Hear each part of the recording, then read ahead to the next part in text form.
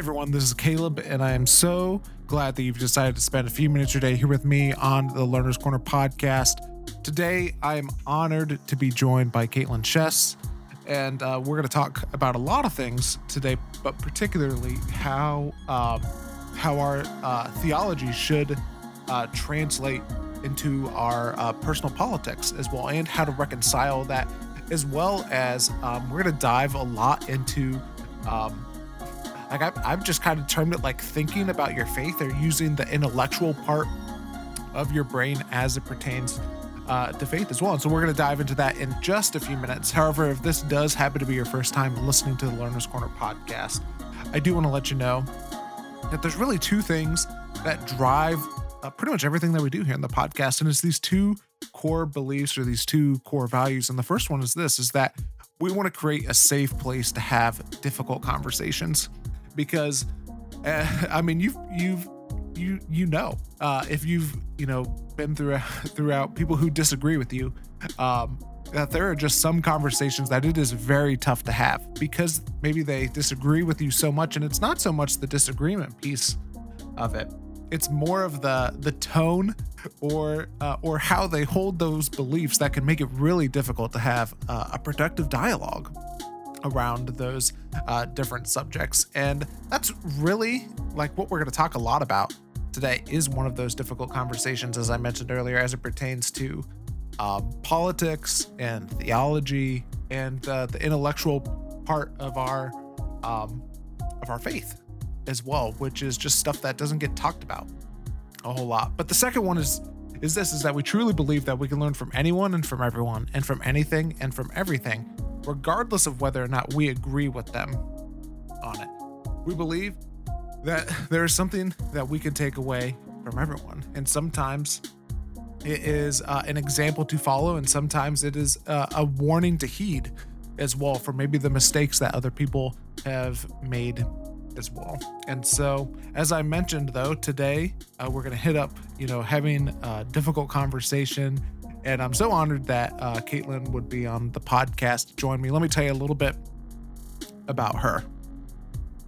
Kaitlyn is a writer, author, and doctor of theology student at Duke Divinity School, studying political theology, ethics, and biblical interpretation. She has her master's in theology, in systemic theology, from Dallas Theological Seminary. She is also the author of The Liturgy of Politics, which we talk a little bit about in this conversation, and the subtitle is Spiritual Formation for the Sake of Our Neighbor, which was released a couple of years ago. And she has also written about theology, politics, and culture at places such as Christianity Today, the New York Times, Relevant, Christ and Pop Culture, and so many other places as well. And so that's a little bit about Kaitlyn, and without any further wait, here is our conversation.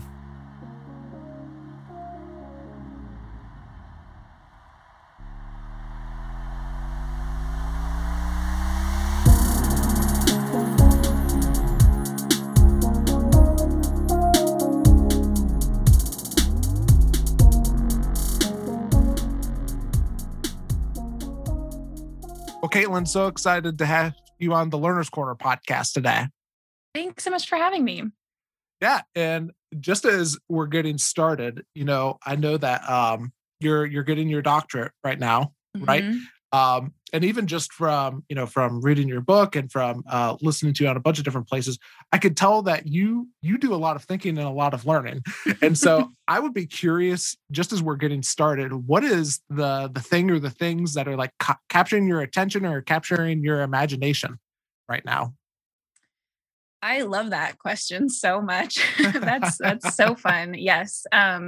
Yeah, I'm a big learner and a big reader, and I feel really lucky that I get to just be in school right now. And that's like my full-time job, is reading stuff and thinking about things and talking to people about it. One of the things that's been a consistent theme already this semester, I'm 4 weeks into my semester, I'm taking some ethics classes, some medieval theology classes. But one of the things that's really been consistent, that I guess I sort of knew before, but I had never had it articulated in a way that was helpful, was the fact that, I remember hearing this a ton in seminary, that there's a difference between description and prescription.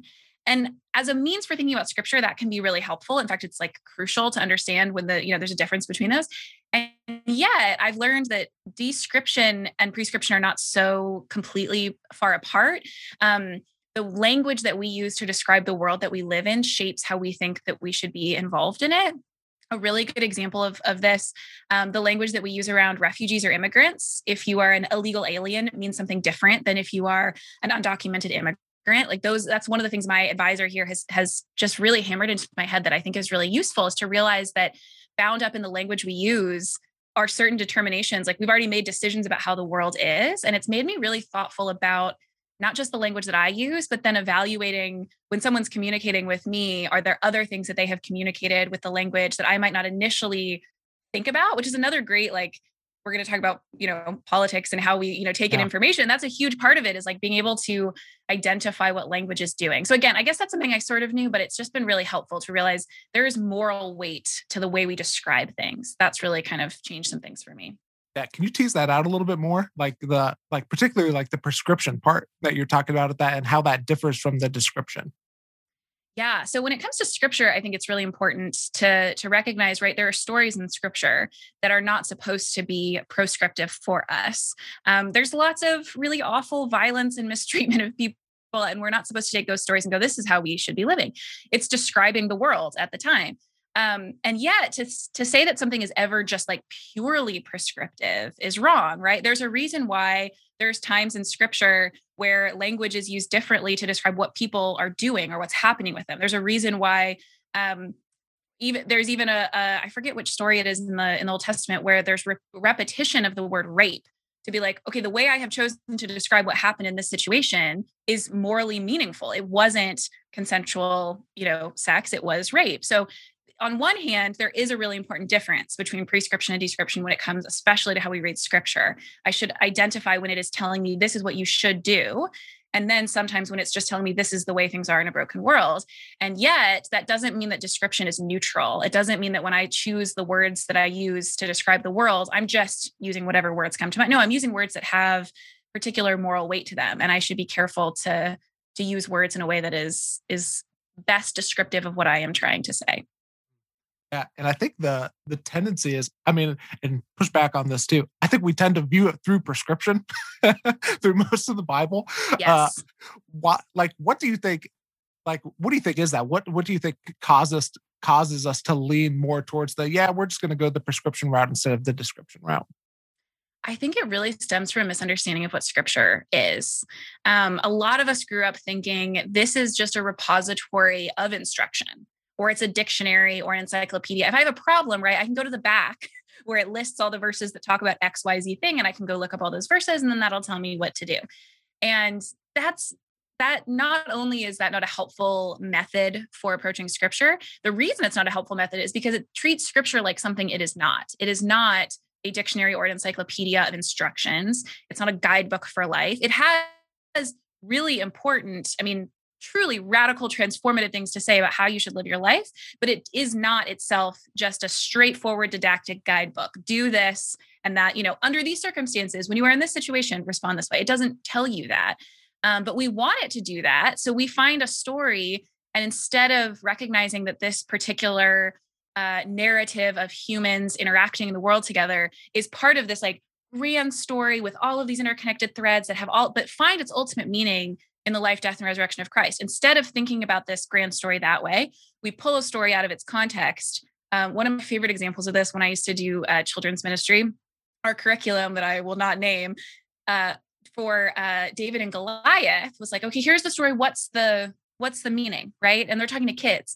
And the meaning was believe in yourself and you can take on any challenges, which is theologically false. The story is not about believing in yourself at all. It's literally about believing in God. But I think the reason we can twist it that way is because we approach the story not with, what does this tell me about this grand story, this redemptive arc of history? What does this tell me about who God is and how humans tend to interact with each other? And then how do I apply that complicated story to my own story, my own life? Instead, we go, tell me what I'm supposed to do. And so the story of David and Goliath becomes, how are you supposed to act? And obviously we don't think we're supposed to throw rocks at anyone. So the closest thing that we can get is like, believe in yourself when you're facing challenges, which is not a false, I mean, you want to believe in God and not yourself, but the idea that you will face challenges and you should, face them a certain way is true, but it can squash like this really vibrant story into what do I do next in my life, which isn't very helpful.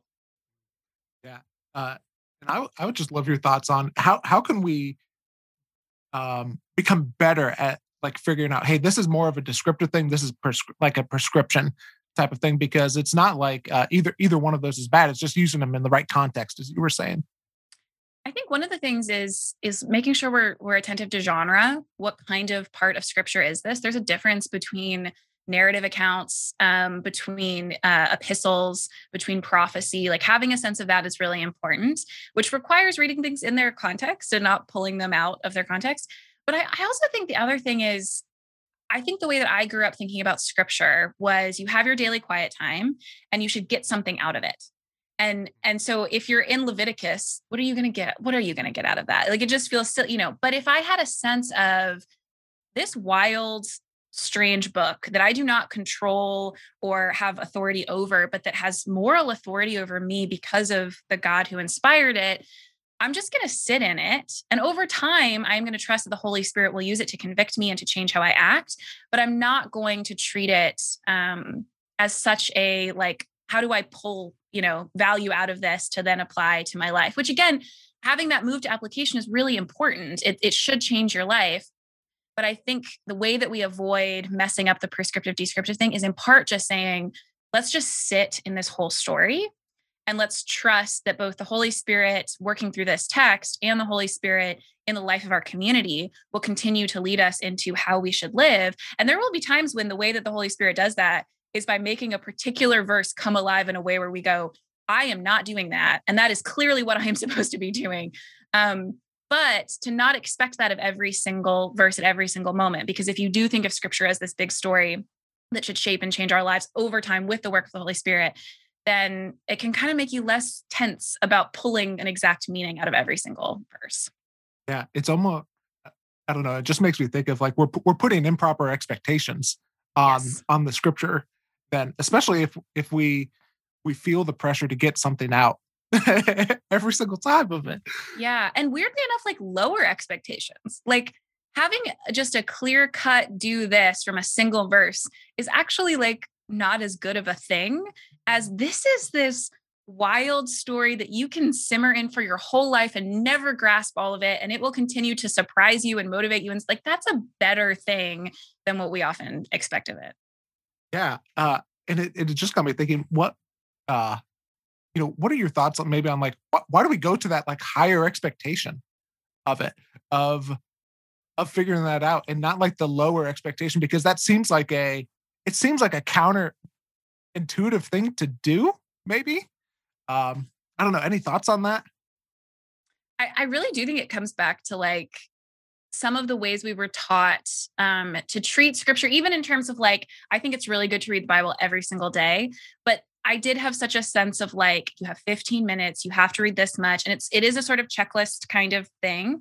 And one of the things I've become so passionate about recently is like, I love the Bible so much. And I don't think it was often because of those ways I was taught to think about it. It's kind of in spite of those ways.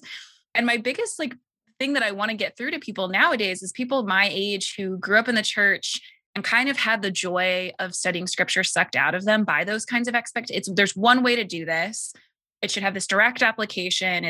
And it's just sort of like a drudgery duty kind of thing, to just feel some freedom to like figure out what makes you come alive while doing this, because that you're supposed to. There's so many verses that talk about loving the law, loving God's word. And so if you need to like listen to it, if you need to listen to someone read it, if you need to listen to music, that someone that puts it to music. I love listening to Shane and Shane's like Psalms albums.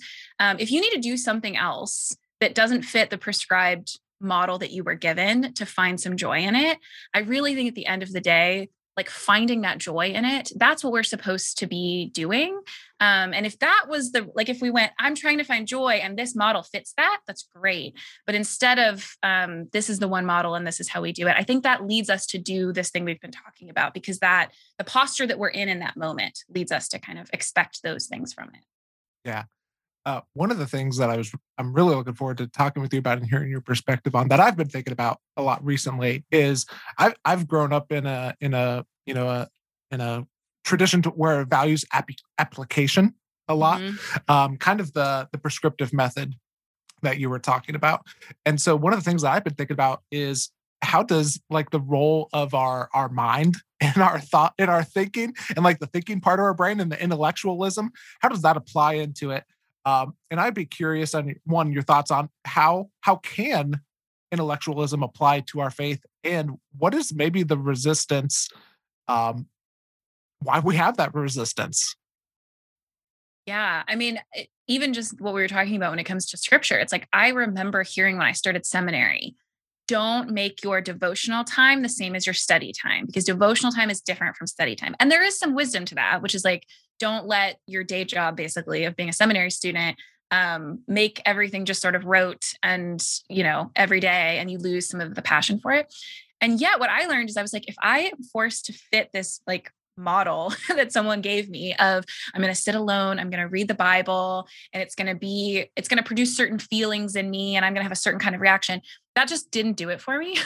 But like sitting down, I remember my second semester of Greek, my professor said that he would give us extra credit if we did our translation assignments devotionally. And there were people in the class that were like, what are you talking about? This is boring, hard, difficult.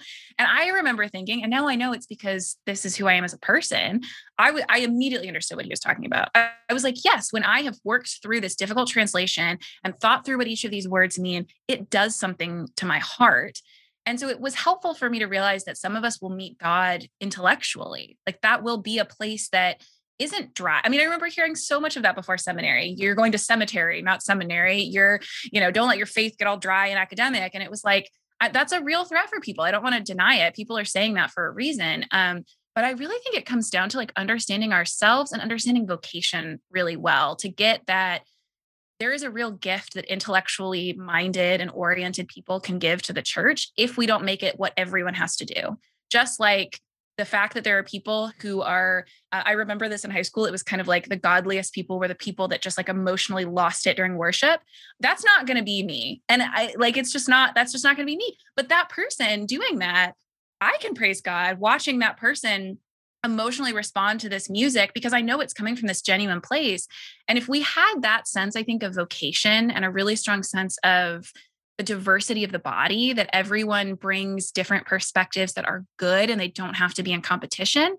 I think that would do a lot. And then the other part of it, as you kind of alluded to, is there is just for American Christians, this history of anti-intellectualism, this like suspicion, like kind of like I just said, of like you go to seminary and like who knows what's going to happen, And I do think part of it is a control issue. When people go to college, when they start studying things at really high levels, they will change. They'll be different people, and we can't kind of control where they'll go with that. But there's a whole lot we can get into with like the history of how we've ended up in that place. But I do think there is an unfortunate strand of that in a lot of American churches. And I don't think it necessarily will be fixed just by being like, no, this thing is good. I think it would actually be better fixed by going, that's for some people. And this other thing that you do is for you. And actually me sharing what I love, not even just teaching it to you, but me just being excited about what I love, like that glorifies God, and you watching that is a good thing. And then me watching you be thrilled about the thing that you do is glorifying God and is a good thing too. Yeah. Uh, say more about that, of the like the thinking part, and even as you were mentioning, balancing it with the feeling and like the doing part of it as Mhm. well. Yeah. When I first started learning in seminary about the fact that on one hand, a lot of American churches can be pretty anti-intellectual. On the other hand, they can tend to think that we are brains on sticks and we don't really pay attention to our bodies, and we don't think about things like desire and emotion. We just kind of act like if we know the right things, we'll be good. It's such a weird combination that we can Yeah. have both of those things at once, but we do. Um, I was so resistant at first to this idea because I think of myself as like when someone first, I read this in a James K. Smith book that we're not brains on sticks. I was like, well, maybe you're not, but I am. Like that is how I, thought of myself. I'm a thinking person. I'm a thinking being, and I happen to have a body and whatever. And yet there's something that we really miss when it comes to the way that I thought about this the other day. I just, this last week, I went on a pilgrimage around my city. This Christian organization said it's important for us to learn, especially the racial history, but broadly the history of this particular city, which had which was significant in the civil rights movement, has a plantation nearby that was a site of horrific enslavement and torture of people. We should go to those places physically, have our bodies be there and learn about this place we're in. And now in the week since then, every single time I have driven into my apartment, parking lot, I have remembered in my body that I am in a different kind of place than I felt like I was in before, because I didn't know the history. I hadn't walked around it. I hadn't learned the things I've learned. And so even for me, who thinks of myself as a brain on a stick, my body is central to how I navigate the world and gives me all of this information and shapes how I respond to things. So that when I walk down the sidewalk where I learned this counter sit-in happened during the civil rights movement, my body remembers turning that corner and learning about this and having that be an emotional and a mental and spiritual experience.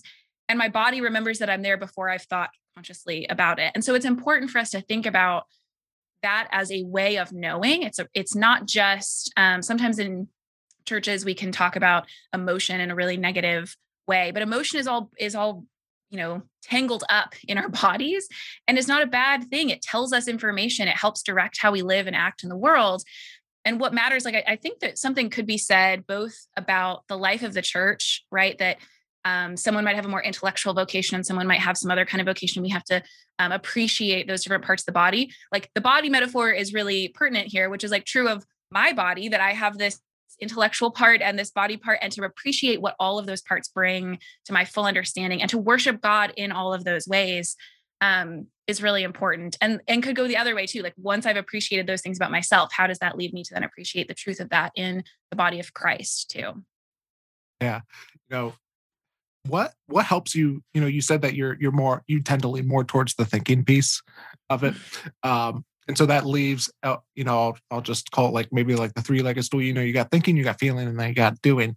You've mentioned, part of the doing thing, but what is that an active thing that you've put into place to help you maybe access the thinking or the doing and the feeling, or what does that look like? I think for me, a lot of it has been being in a different kind of church, where my body matters at church in a way that honestly it didn't before. I've thought about this a lot during COVID, when we've had periods of time where we couldn't be in person and periods of time when we could. And even now when we're in person, it's different than it normally is. But I just thought about this the other day, that the church that I'm in now, I miss so much not being in person there. But the churches that I had been in the past, it didn't make as big of a difference because my body didn't matter. At my church now, not only am I involved in sort of saying some words in unison with other people in a space where it's quiet and I can actually hear everyone singing and speaking.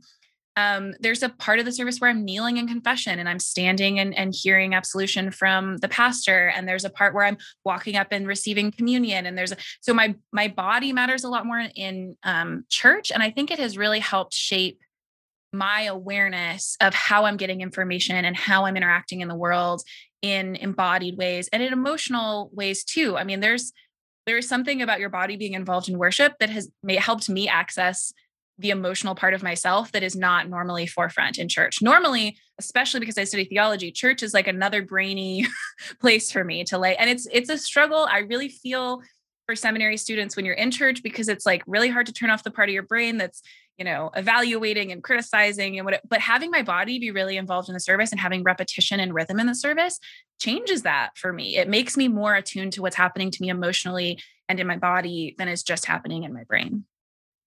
One of the things that I've heard you say several times in interviews, and I think even throughout your book, is, we can't just think that if we know the right things that we will do the right things. I've heard you say that several times, and yet that seems to be the prevalent knowledge of hey, if I I show up on Sunday, or even I read X book or whatever it is, I'm just naturally going to do that thing. I would be curious to hear from you what like where do you think that comes from? I mean, it is kind of a lie that we believe. And yeah, let's start there. I think not to just bring it back to church all the time, but that's kind of what I was trying to do with with this book that I wrote too, which is Yeah. I really think in a lot of evangelical churches, especially, when we sort of shifted from the service involves a lot of things. The center point of the service for a lot of traditions is communion. But regardless of how it all kind of works out time-wise or emphasis-wise, the sermon is one part of a bunch of other things. And in a lot of evangelical churches now, the sermon is the main event, partially just by time. Like they're so long. It's so funny now because I'm in a place where most of my friends are in mainline churches. And like, they just have no concept of like going to church for like a 40, 50 minutes or like, that just seems wild to them. But so time wise, but also just in the way that we think and talk about it, you could go to church and do a bunch of other things that are involved in the service. But if no one preaches, that's how you know it's not the real service. Whereas historically it was, if you don't receive communion, that's not a real church service. But the way that we have reoriented our services towards preaching as the fundamental thing, I think it teaches us to think that the main thing that we're doing in church and the main thing we need spiritually is information. And I don't think preaching is just about information. In fact, I think this is something evangelicals could learn from other traditions, is that we should think more about what's happening emotionally and rhetorically in sermons. But even with those elements added, it really is on some level information being given to you, hopefully truthful, exhortative information, but it's information. And so I think that contributes to the way in which over time we think we're thinking things.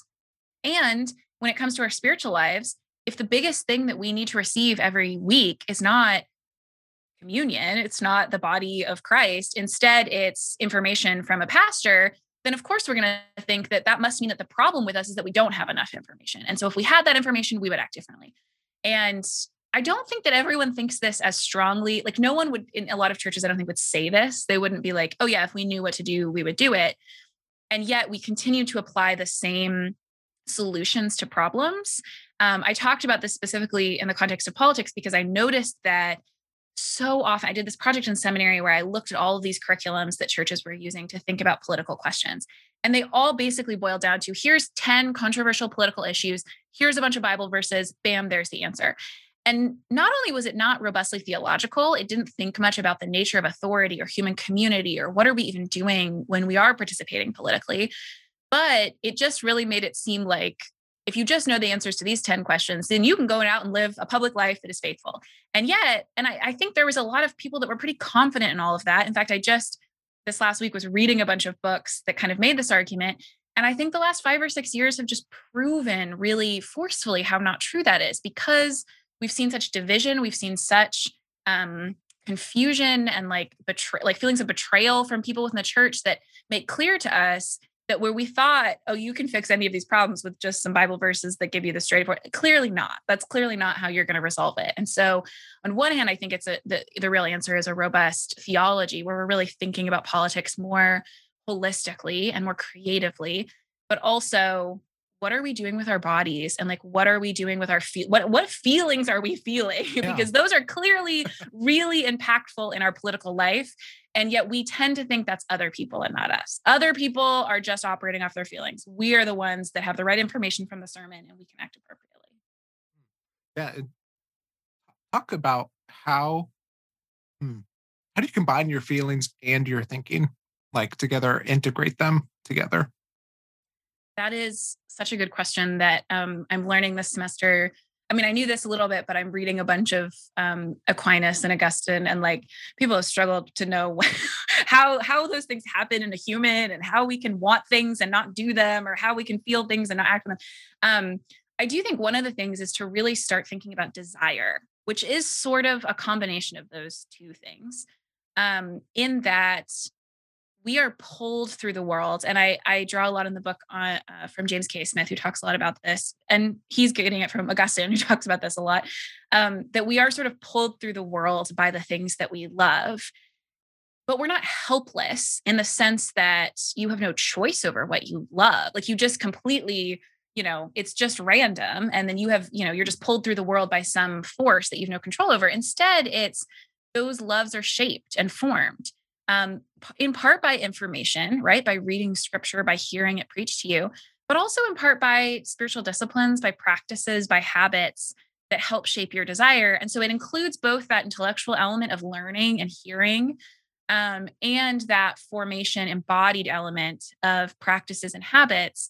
both of those are required to form desire correctly, to form love correctly. And I think another part of this that we're missing when we think a lot about, well, if I knew all the right things, I would act the right way. We tend to think, well, if I just love God, I love God, and then everything else sort of falls into place. And what Augustine so powerfully talks about is that there is a proper way to love all sorts of things, ordered underneath your love of God. But that doesn't just sort of like automatically happen. It's not like, oh, as long as I love God, I do whatever I want. That's great. No, loving people as people are meant to be loved is something that has to be both learned and formed in you. Loving material goods as they were meant to be loved and not as more than they were meant to be loved. All of those things require understanding how our loves are ordered underneath. And like I said, that includes both ritual and habit and practices forming us and learning. Like I'm in a class this semester where we're reading a ton of patristics and medieval thinkers about how we think about money. And there are people in that class that are like, oh, I don't know what money is. And I don't know how to think about its place in my life and how I have desired it, the way my loves have been ordered. So practices and habits play a really big role in that, but so does what learning things about how Christians have thought about things throughout history is really important, but it isn't just that either. Yeah, it's almost, I don't know, almost just thinking like our habits and our thoughts, they're so entwined together. And yeah. One thing that I wanted to ask about that I was just thinking about while you were talking is, on the one hand, we do, obviously depending on your tradition, it can be a little bit more, anti-intellectual, and yet you also have your statement as well of, if you just think the right things, we will be okay. And it seems like they almost like merge together in a sense, which is just such an odd combination to have happen as well. And like I just think, like if hmm, I just think that I would have guessed that it probably would have led to greater curiosity, and it doesn't seem to be that is the case. Um, Whenever thinking about how the church tends to deal with questions as well, and it almost seems like they're, especially depending on what question that you ask, you can be cut off from the church. And so I would be curious on your thoughts of like how do you handle your questions that you have whenever you're not even sure that you have like a safe place to explore the answers to those questions, or not even to explore the answers, but even to ask the question in itself.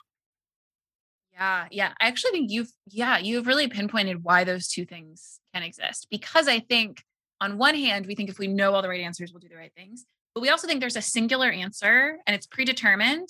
And so we don't need to ask too many questions. And we're anti-intellectual sometimes, like I said, a control thing of like, you might start thinking your own thoughts out there somewhere.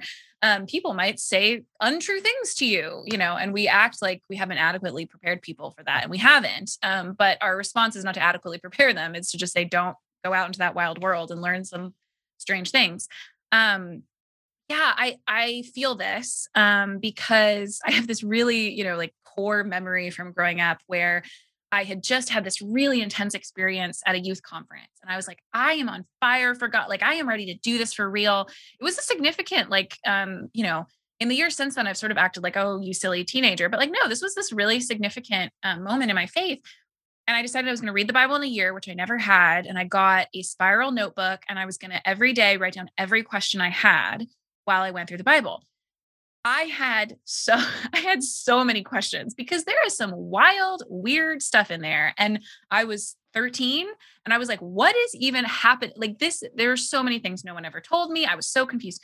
And I told a youth leader at church, like, to be fair, this was overwhelming to her. So this may have influenced her response, but I have this like fully filled out giant notebook. I'm like, okay, starting with number one, I'm going to ask you all of my questions. And she, again, could have been quite overwhelmed. But she also basically said, you're questioning the Bible, and that's bad. Like, you should not be doing that. And it wasn't really until seminary that I remembered that again. And I thought, how has that? It took me, relatively not very long, but compared to some of my colleagues now, it took me a little while to realize I was interested in theology. I think because of that experience of just like, stop asking so many questions. So I feel that as like you're not in a place where that's welcomed. I think one of the things that can help, one is to really be clear about the posture that you're coming in with. I think people assume, for example, this youth leader, you've got a bunch of questions. Your posture must be, this thing must be wrong. Let me prove it. And I think we need as the church more patience and humility with a teenager in that posture, because it makes total sense that they would be in that posture. The world that we live in, the questions it makes sense. But if you are trying to figure out, okay, how do I ask questions in a really good way in a space that might not be amenable to them? I think communicating really well that your posture is one of curiosity and discovery and delight in the things you might find, instead of what people tend to assume, which is that you're just here to criticize and you're just here to condemn and you're just and no one likes that. I don't like that when churches do that for me about the things that I've said. Criticize and condemn is the whole thing. So I think being clear about your posture and checking yourself, like if you're not a believer, that's one thing. I completely understand why you might just be trying to describe why this book is not real or truthful. But if you are, then like really evaluate what it means to have a faithful posture towards asking good questions and see that as a part of faithfulness. It is really faithful to ask questions, because asking the question, it means that you believe that the answer you will find, whatever weird and wild thing it might be, is not devastating. That at the end of all of your work and your questions, God is good and faithful. Like if you are still a believer and you're asking questions, those questions are incredibly faithful things to ask. And I think trying to communicate that to people who are skeptical in our churches is important, because on one hand, they're not acting in kind and faithful ways a lot of the time. But at the root of that is often fear. I mean, they're concerned for people. Sometimes they have seen people walk away from the faith and they are worried. And so they want to shut down what they think is happening. And so having a little compassion too for them, which goes back to the whole like emotions are all at play in all of this. So like they're afraid, you're afraid. Like we have to be able to say, both have compassion for what people are feeling and treat them as serious. Like really truly believe you have a good reason for doing what you're doing and saying what you're saying, even if I disagree with you about it. And then communicating where we're at, both in our posture and being honest about where we're at emotionally, when we're talking to people who might be resistant. Yeah, that's such a good point because it makes me think of, just as you were saying, tying back to the emotion thing, like the emotion that is raised in me by the question that you asked has nothing to do with you. Yeah. Yeah. Yeah. That's a me thing. That's not a you Yep. thing. Um, I'd be curious for any more of your thoughts on, if it hasn't happened to, um, to someone who's listening right now, at some point it is going to happen to where you are the person who is getting asked the question in that. And so how do you handle like one, like stewarding like the person's trust that like they've come to you for an answer for some reason? And I'd be curious your thoughts on how do you handle that well? Yeah. I yes, have thought about this a lot. I spent the last few years working in young adult ministry with an interesting mix of people where it's about half seminary students and half like there was a few more church people, but there was quite a bit of people there that were hadn't grown up in church at all, had no real background. Some were believers, some were sort of just checking us out. So you had like the most extreme range of people who know things. You have people who know too much, maybe, and you have people who don't know almost anything. And it was really, I felt like one of the most important things I could do in that space. I'm thinking of a group setting, but this was true when I was talking to people one on one too. One of the best things that I could do is affirm people's questions as legitimate. I learned in that group that seminary trained people can be the worst people to respond to questions because they can tend to be like, well, that's ridiculous. Or like, and sometimes it's not that. They won't outright say that. They might just kind of facially or, respond that way. The biggest thing is just jump to, here's the answer. I learned this in class last week. I'm so excited you asked. Like, let me jump into it. And there's a moment for that. I really do think being thrilled about the Bible in front of other people is one of the best like things that we can do. More than the content of your teaching is just like you being thrilled about the Bible in front of other people is a great thing. But there's also a moment to not jump in and like have the right answer immediately, but to affirm that the question is legitimate. One of the best examples I can give of this, we were going through Jeremiah in my Bible study, and we got to a passage, I don't remember where it is, where God is telling the people, why are you sacrificing your children to idols? I would never ask child sacrifice of you. That's not the kind of God that I am. And the brightest, loveliest woman in this group who was in medical school, she was so smart and she questioned everything. And I loved it. She's the person that like you would think wouldn't be good to be, it's the best person to have in the group. And so she just goes, well, God asked Abraham to sacrifice his son, and God sacrificed his son. So isn't God a God who desires child sacrifice? And I could just see like the wheels turning in the minds of my fellow seminary students. And they were like, I have an answer to this, you know? And I think the best thing initially to maintain, to honor that person and to, like you said, to maintain trust is to start with a moment of going, that is hard. Yes, that is a rough question. And also, can I just say, good, like you're doing biblical theology, friend. Like you are looking at all of these connections and you're putting it together. That's amazing. Like I just want to affirm that's a great question. Um, and then not to stay in the world of just like, oh, I don't know, that's hard. Cause that's not how I've seen people in my own context now who think the answer to all of these kinds of difficult questions about violence in the Old Testament or about substitutionary atonement or whatever is to just kind of be like, I don't know. That's just a tough one. And there's a moment for that. And then there's a moment for people are trying to live their lives and know that they can trust God and trust scripture. And so if you have gotten some resources to answer that question, then you come in with some answers that are helpful. But balancing those two impulses to rush in with answers and to hold the tension and to, live in the mess, which is all good, but to kind of have both of those things together is hard. Yeah. That hits at like another thing that I've been like just pondering a lot recently is like in all of this is like I just call it like the mystery of God. Like there are just some things that we're not Yeah. going to know. Yeah. And so I would be curious for your thoughts of how do you balance between that like the mysteriousness of God and like if we're going to be I'll just say for me and the mysteriousness of the Bible. Like there are just Yeah. some things that we're not going to understand with the pursuit of knowledge as well. Yeah. I mean, I think on one hand, like you just said, there comes a moment where you just go, yeah, I don't know. But you also say, look, there are confusing parts and then there are crystal clear parts. And the parts that are crystal clear, even in the Old Testament, this is literally what I did in that Bible study when we got to this question. I went back to the verse about God not desiring the death of evil people and just kind of went, here is who God is merciful and holy and good. And that is clear. These other things, how that fits with that could be hard. I could find actually some really helpful theologians who've thought through interesting ways to think about this, but some of them will not, like some of those answers are not going to be satisfying to you. What will be satisfying is going, this is the absolute clear part.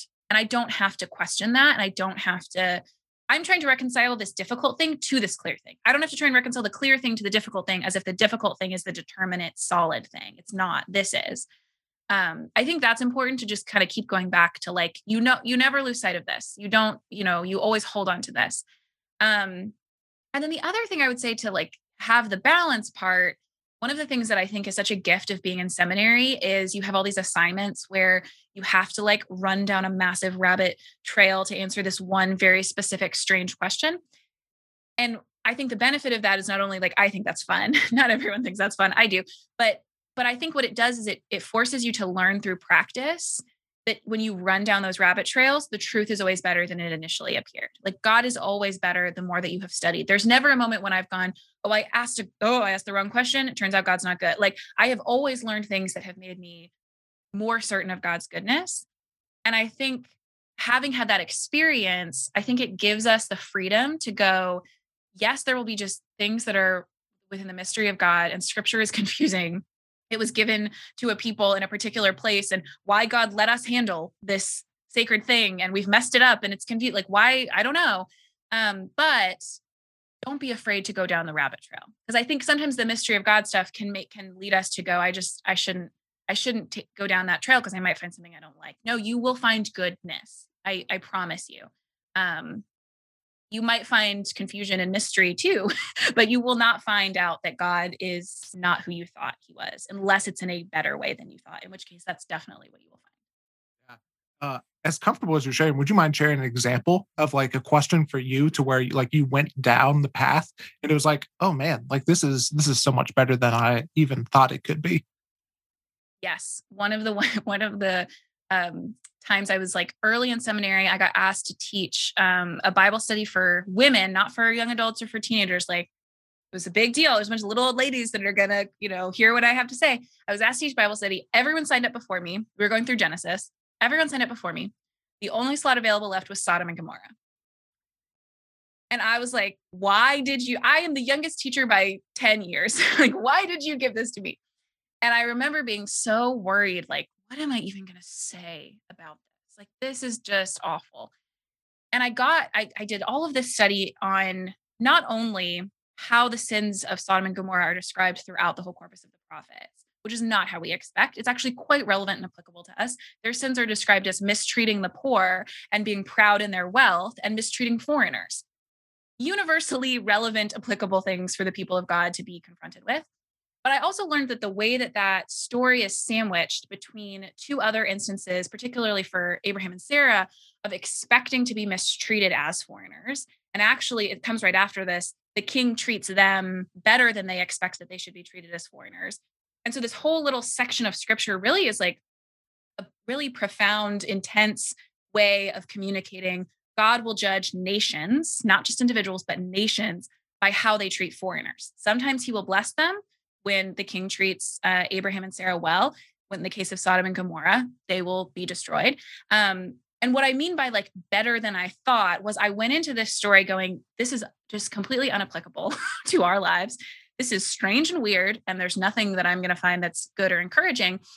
And instead, what ended up happening was not only did I learn this incredible thing about God using these stories and inspiring them to be written in this kind of order to so forcefully communicate to us that how you treat foreigners matters. But the moment that I was given to teach this was a moment where I was in the state of Texas and the governor of Texas was not allowing refugees who had already been cleared by the US federal government to reside in the state of Texas because he thought we just had too many and we couldn't take them.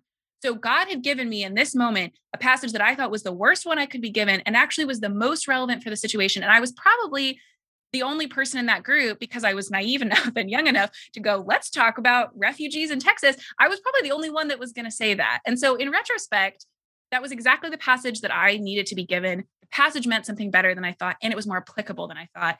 But if I hadn't kind of gone down the rabbit trail of learning what's happening literary wise with these passages, what's happening historically, what's happening with the prophets, I wouldn't have been able to walk into that room and go, I have a message for you today.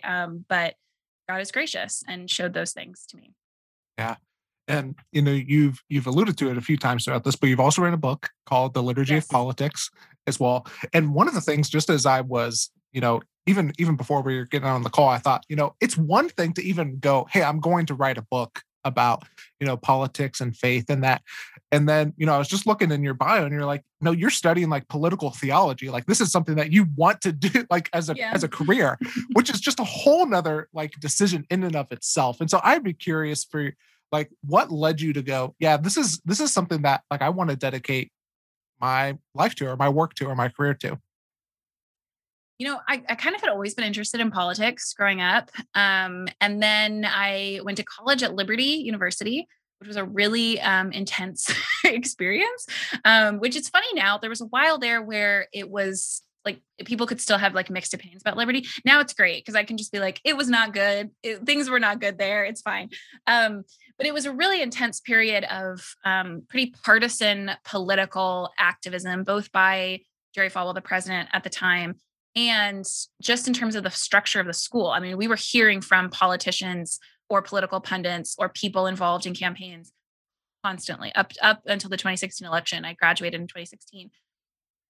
And it really was a crash course in the tension that exists in a lot of spaces in America between what we say we believe theologically and what we're willing to support politically.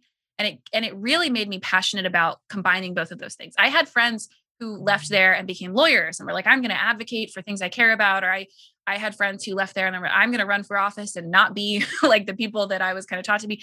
I left and I thought, I need to figure out what's happening theologically and historically and culturally with the people that I love, which are predominantly evangelicals in America. And so I went to seminary and kind of thought, I'll study that for a little while or I'll figure out what to do. And then I went to seminary and I discovered that political theology was a thing. It was this like vast, robust whole area of study that, to be honest, evangelicals really don't get into at all. We have a handful of people who like to comment on politics, and we don't tend to have people who are really deep in the weeds on. People have been writing theology about this for the entire history of the church.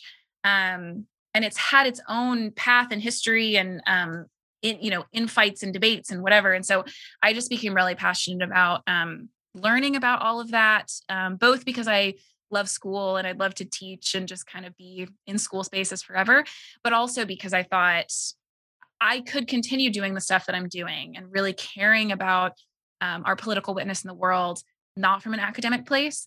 But I also felt like there was a need for people to really be well versed in that kind of stuff. And so I feel really lucky that I get to continue to study that now. But that's really the goal, is to be the kind of person who is really loves the people that I want to speak to and is a part of communities that I want to speak to, but also has spent some time really trying to study other traditions and the whole history of thinking about politics theologically. Yeah. And you mentioned it's again, it's just one of those things that it's funny for me to think about, because on one end you have people who are very much, hey, church politics very separate. They shouldn't inform one or the other. And then on the other end, you do have a nope, they are very much the same thing. What I, they're very much aligned. And so I would be curious for your thoughts on how do you engage with the person who is like, yep, they are exactly the same. Politics and religion are my faith. And then how do you engage with the person who's like, nope, they are two separate things and they don't even belong to each other? Yes, that's an excellent question, because I do feel like a lot of people in the aftermath of 2016, evangelicals, have kind of picked one of those two to belong to. And I don't think either of them are good. I think a lot of Yeah. people thought, oh, that first one, let's do that now. Let's just be completely separate, nothing to do with. I don't think that's helpful either. I think one of the ways that I tend to talk about this with people is, you are one person with one life, and you have different aspects of that life, but we would recognize it to be hypocritical if the way that you lived your life in one sphere was radically different from the way that you lived your life in another sphere. We would not recognize it to be hypocritical if the way that you acted in your job had distinct differences from the way that you acted with your children. But if you had a completely different ethic and like worldview and sense of yourself in those two spaces, we would say that was a problem. And I think the same could be said of how we think about our political lives, which is that it's part of who we are. And we should be consistent in the way that we live our lives in all spheres. And yet, we will be different and we will expect different things of our political participation than we will expect of our church or our family or our job or our neighborhood. I think the other big part of this is that people tend to think that politics is this thing out there that I can either choose to get involved in and poke and prod from the outside, or I can choose to leave it alone, instead of recognizing that it informs everything about our lives, especially if we stop thinking of politics just as who the president is or who my senator is, but we think about local government, we think about state government, we think about national government, we also think about community organizations and the blood donation center down the road, and we think about the community center, and we think about the trash collection service and the people that clean the roads when it snows, and we recognize that all of these are part of what it is to be a part of a community that has communal needs. And then we can say, okay, all of my life is caught up in all of these things. I want to be as Christian as I can be, as faithful as I can be to the witness of Christ in all of these spheres. And it won't look exactly the same in every single, sphere, but it should be informed by the life, death, and resurrection of Christ. One of the things that one of my professors in seminary really drilled into my head too, which he's gotten this from other theologians, and this is not a new idea, but there isn't really anything in your life that should look the same if Jesus hadn't been resurrected. And so that includes your politics. Your politics should not be able to make sense to other people without that bit of information that Christ died and was resurrected and is coming again to bring to fruition new heaven and new earth. Like, that should be so central to how you live your whole life that it's indistinguishable. Like, you can't describe it well without it. And I think that has to be true of our politics. And that way of thinking about it is not the same as they're exactly the same thing. And it's not the same as they're totally different. Yeah. Uh, we could keep talking about this for a long time, but one other question I want to ask you about is, what is something that you've learned from studying, from reading the Bible about Jesus and how he engaged in politics? Yeah. One of the things that I'm tempted to give like an answer about, a parable that Jesus told or a way he interacted with people. But I'm also tempted to be like Jesus in Revelation, which honestly, I'm going to go with that one because I think we're all pretty accustomed to like Jesus talking to people. Jesus returns in Revelation for the purposes of inaugurating new heaven and new earth. And that to me means something not only significant for the kind of first 3 quarters of Revelation, which is wild and confusing and difficult, but at the heart involves a lot of judgment of powers and principalities and says something really terrifying to any human aspiration to power, and any human aspiration to think that we are in control of our own destinies and that we can kind of exploit other people with no consequences. So there's that element, which is a huge amount to say to politics.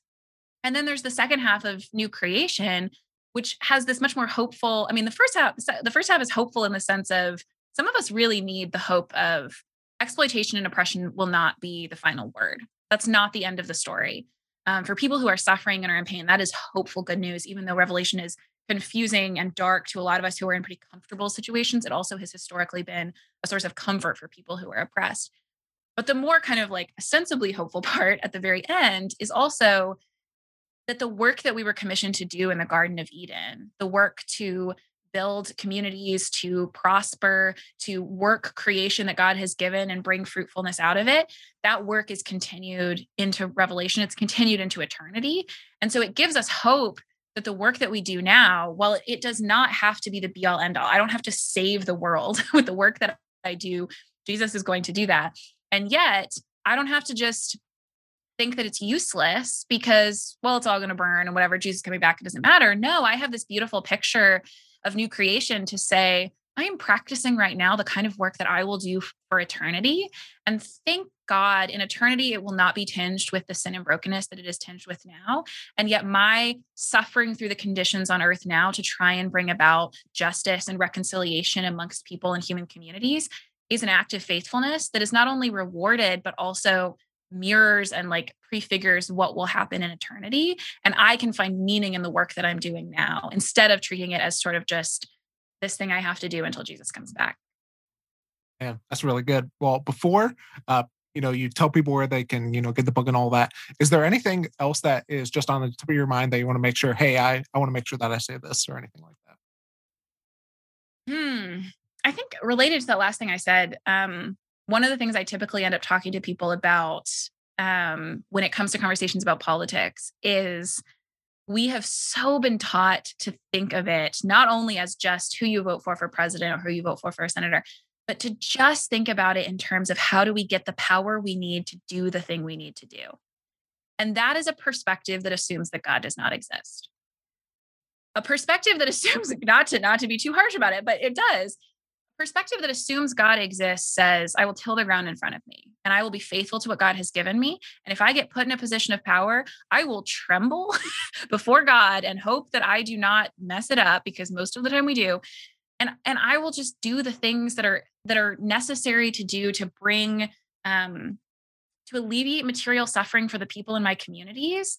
And even if that is a small thing that seems totally insignificant because the person I think that would fix everything in the White House doesn't win, that's not the way that Christians should value the work that we do. And the way that we learn how to better value that work is by thinking of new heaven and new earth.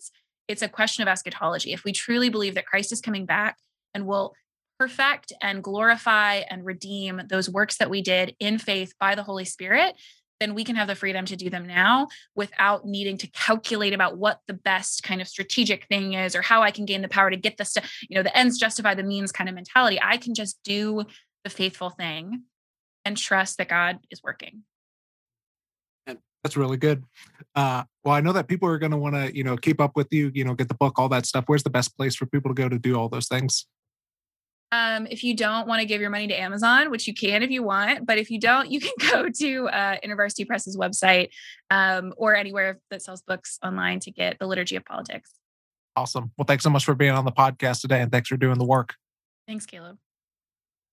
Okay, so I think coming out of that conversation with Kaitlyn, there's several things that I could talk about, but I want to hit on one thing that really stood out to me in that conversation. And I think it's this is, one of the things that I, have just been thinking about a lot is how do you deal with questions that you may not have the answer to, and how do you deal with the mystery of God? Because God is God, and we can't understand everything about him. And I've asked several people that question before, but uh, I I think I loved her answer the best out of every time that I've asked that question. And it's simply this: is that yes, there are mysterious things about God. Yes, there is a mystery of God. Yes, there are going to be things that we probably will never understand about God. But what we need to remember in the mystery of that is that there are things that we do know, and we do know what is most important, such as one of those things, for me being a follower of Jesus, the resurrection of Jesus. And we know that God is love. And going back to those, I don't know if you would call them core truths, or I'm not entirely sure what you would call those things, but realizing that that is what is most important. And in many cases, that, like, those are the things that should, spur us on to continue to seek truth, to continue to, learn about the mystery of God, and really, the mystery of life as well. And so that's one of the big things that I took away from this conversation. I would love to hear from you as well, and some of the things that, that you've learned from this conversation, or maybe it's just some of the things in general that you're learning about right now. And the best way for you to talk with me about those things, or I would love to hear from you, is by reaching out to me on Learner's Corner Podcast at gmail.com, and would love to hear from you. And that also, I'm doing a lot, or sharing a lot of some of the things that I'm learning about right now. And the best way to make sure that you don't miss any of that extra stuff or extra resources that I'm learning from is to subscribe on my newsletter, which is in the show notes as well.